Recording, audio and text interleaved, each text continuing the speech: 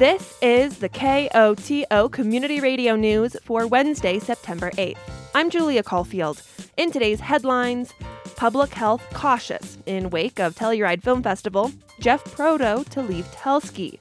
Telluride works through budget, goals, and objectives, and a mountain weather forecast.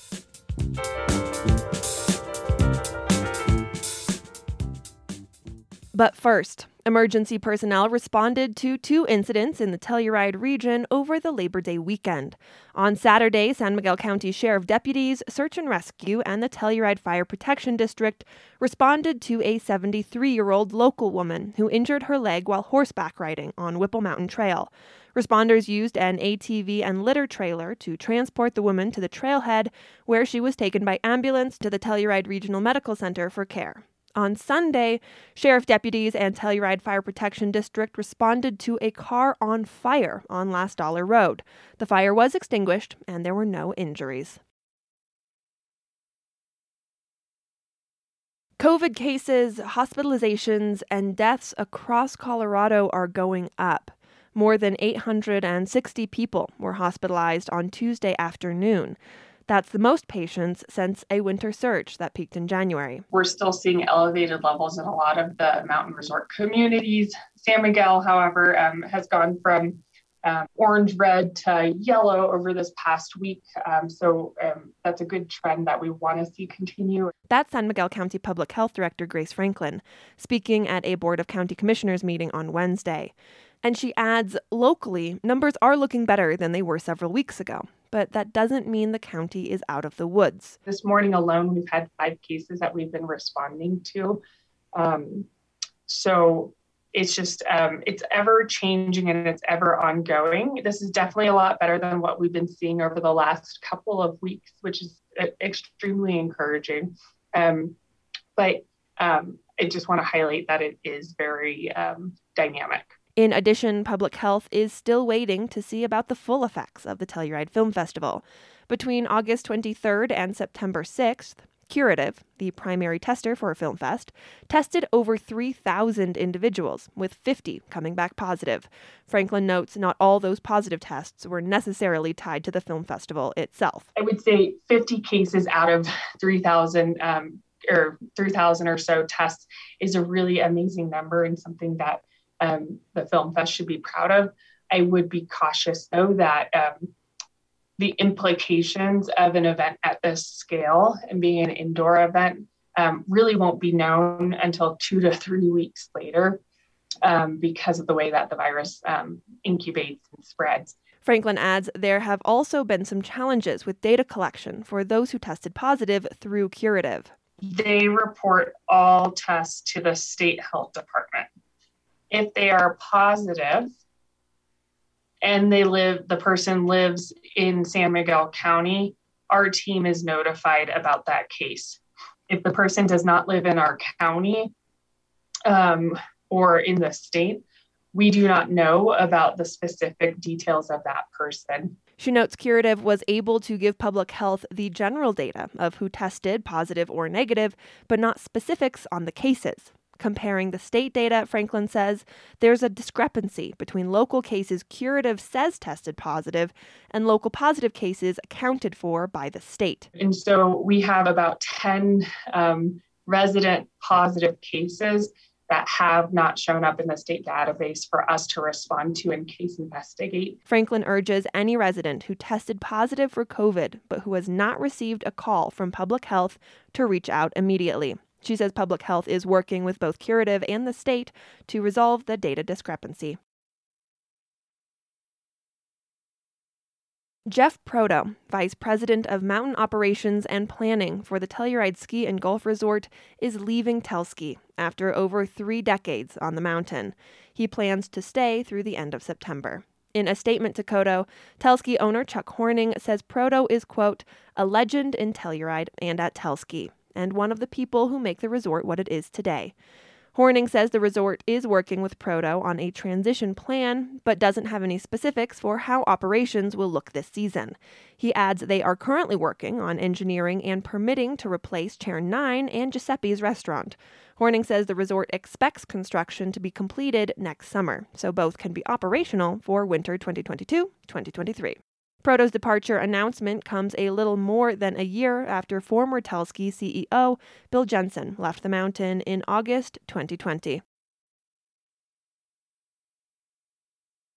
There are basics for what local government does: maintain roads, provide sanitation, law enforcement. But what are the goals and visions for a local government? That was the topic of a Telluride Town Council budget session last week. The budget represents the most comprehensive plan of the town's directions. While the town's budget is an annual document, it does not exist in isolation. It preferably represents a continuation of past fiscal policies, focusing on the present needs and constraints, all while looking ahead to the future. That's Telluride Town Manager Ross Herzog. He notes the budget is comprised of three main categories: goals and objectives, the general fund, and the capital fund and enterprise projects. At the meeting last week, Council was solely focused on that aspirational quality, the goals and objectives, which provide an overarching statement as to where resources should be prioritized. In 2020, Telluride Town Council added a number of value statements to its goals and objectives, broad visions that each goal, in theory, works towards. The first is community engagement. This was to promote open communication, transparency, and partnerships with stakeholders, including all community members.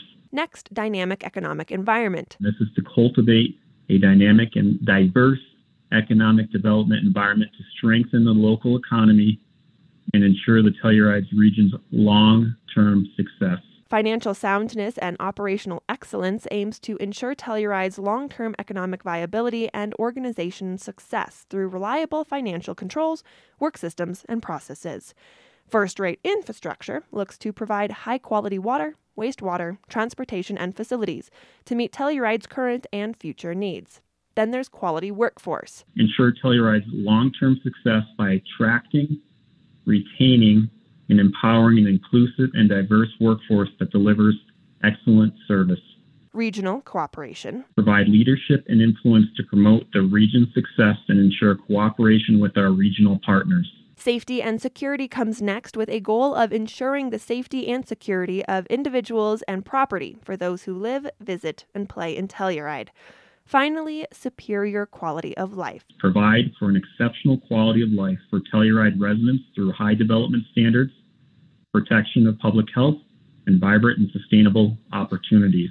From the get-go, Council was in agreement that the value statements still reflect those they have for the community. However, Council member Adrian Christie believes there is something missing. I would personally be in favor of adding a specific value statement about being more inclusive to all of our community members, especially because we've had goals and objectives now for the last couple of years, it seems like, regarding those activities, and they haven't necessarily happened. They seem to be the things that fall to the wayside. When it comes to specific goals and objectives for 2022, they fall under four main categories: preserve community, protect health and quality of life, address critical infrastructure needs, and cultivate economic development and successful commercial core. The majority of conversation falls under the preserve community category, and unsurprisingly, housing.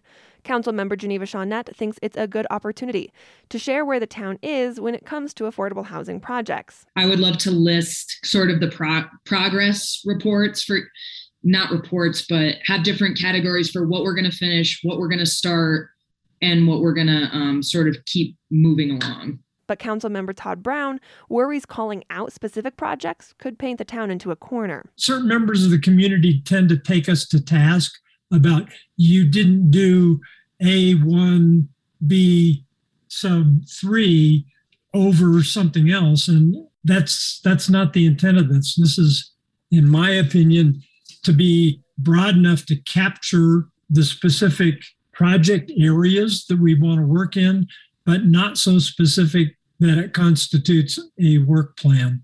Christy would also like to see a goal for the town to regularly complete a community survey that has a multitude of questions. I think some of them relating to housing and income levels so that we have a better understanding.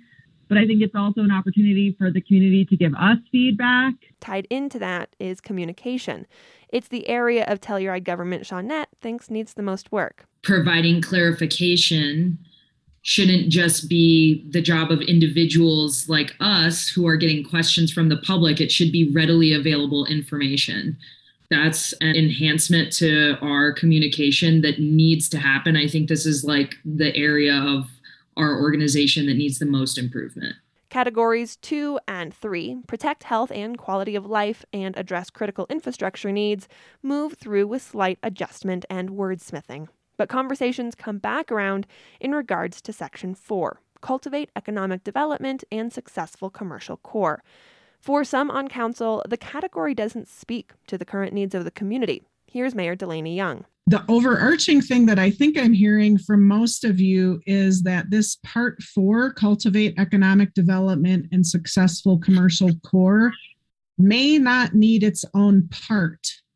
That cultivating economic development and successful commercial core idea lives somewhere else, perhaps.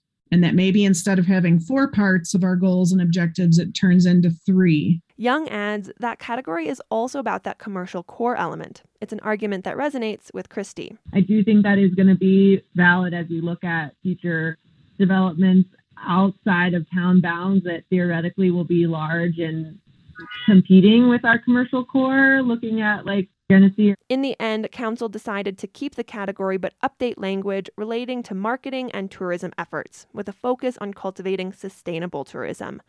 Telluride Town Council will discuss the goals and objectives further at its budget meeting on Tuesday, September 14th.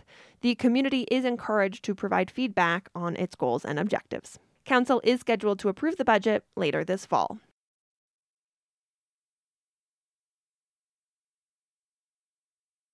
A section of Prospect Trail will close next week for ongoing forest management on the Telluride Ski Resort. The majority of Prospect will stay open, but there will be a detour along Basin Trail to avoid the closed area. The Colorado State Forest Service will conduct the work on U.S. Forest Service land. According to Telsky, the purpose of the project, called Grouse Glade, is to reduce hazardous fuels, improve forest health and structure, mitigate hazard trees, and improve skiing opportunities. The project will encompass a nearly 19-acre area. The section of trail will be closed from September 13th through October 1st. There's nothing like getting a new book, a new adventure to dive into, the excuse to curl up with a cup of tea on a crisp fall morning, the opportunity to support your local library. The Wilkinson Public Library will be hosting a pop-up book sale this weekend to satisfy all your book buying needs. The book sale will take place at the library on Friday, September 10th from 10:30 a.m. to 5:30 p.m. and Saturday, September 11th from 10:30 a.m. to 4:30 p.m. The U.S. Environmental Protection Agency has so far excavated and transported over 8,300 cubic yards of mine tailings and soil from a site on the valley floor west of Telluride. The work is part of a removal action that began in late July and aims to relocate about 30,000 cubic yards of tailings containing dangerously high levels of lead and arsenic. Trucks have been traveling back and forth carrying tailings between the site and their final destination, the Idorado-Newmont Repository on the east end of Telluride. The EPA expects the work to continue through October, with restoration possibly extending into 2022. The agency will hold public office hours to answer questions at the Wilkinson Public Library on Tuesday, September 21st from 5 to 6:30 p.m. and Wednesday, September 22nd from noon to 2. More than 160 new state laws went into effect on Tuesday. As KOTO Scott Franz reports, one creates new fines for people who do not call the police when their guns are lost or stolen. Democrats named the new law in honor of Isabella Joy Thallis. The 21-year-old Denver woman was shot and killed last year by a man using a stolen rifle. Representative Leslie Herod led the push to penalize people who do not help police recover missing weapons. $25 fine for the first offense. That's it. That's all this bill does. But it honors Isabella's memory and hopefully will change behaviors. Gun owners have 5 days to report missing weapons. The fines increased to $500 for repeat offenders. Republicans opposed to the changes, saying they were not needed because most gun owners are already acting responsibly. This was one of 6 gun bills advanced during the past legislative session. I'm Scott Franz. The National Weather Service forecast for the western San Juans calls for areas of smoke tonight with clear skies and a low around 50 degrees. Thursday should be sunny during the day and mostly clear at night with a high near 80 degrees and a low around 50. Friday, expect mostly sunny skies with a high in the mid-70s. Friday night calls for partly cloudy skies with a low around 50 degrees. This has been the news for Wednesday, September 8th. Thanks for listening. If you have a story idea or a news tip, call the news team at 728-3206.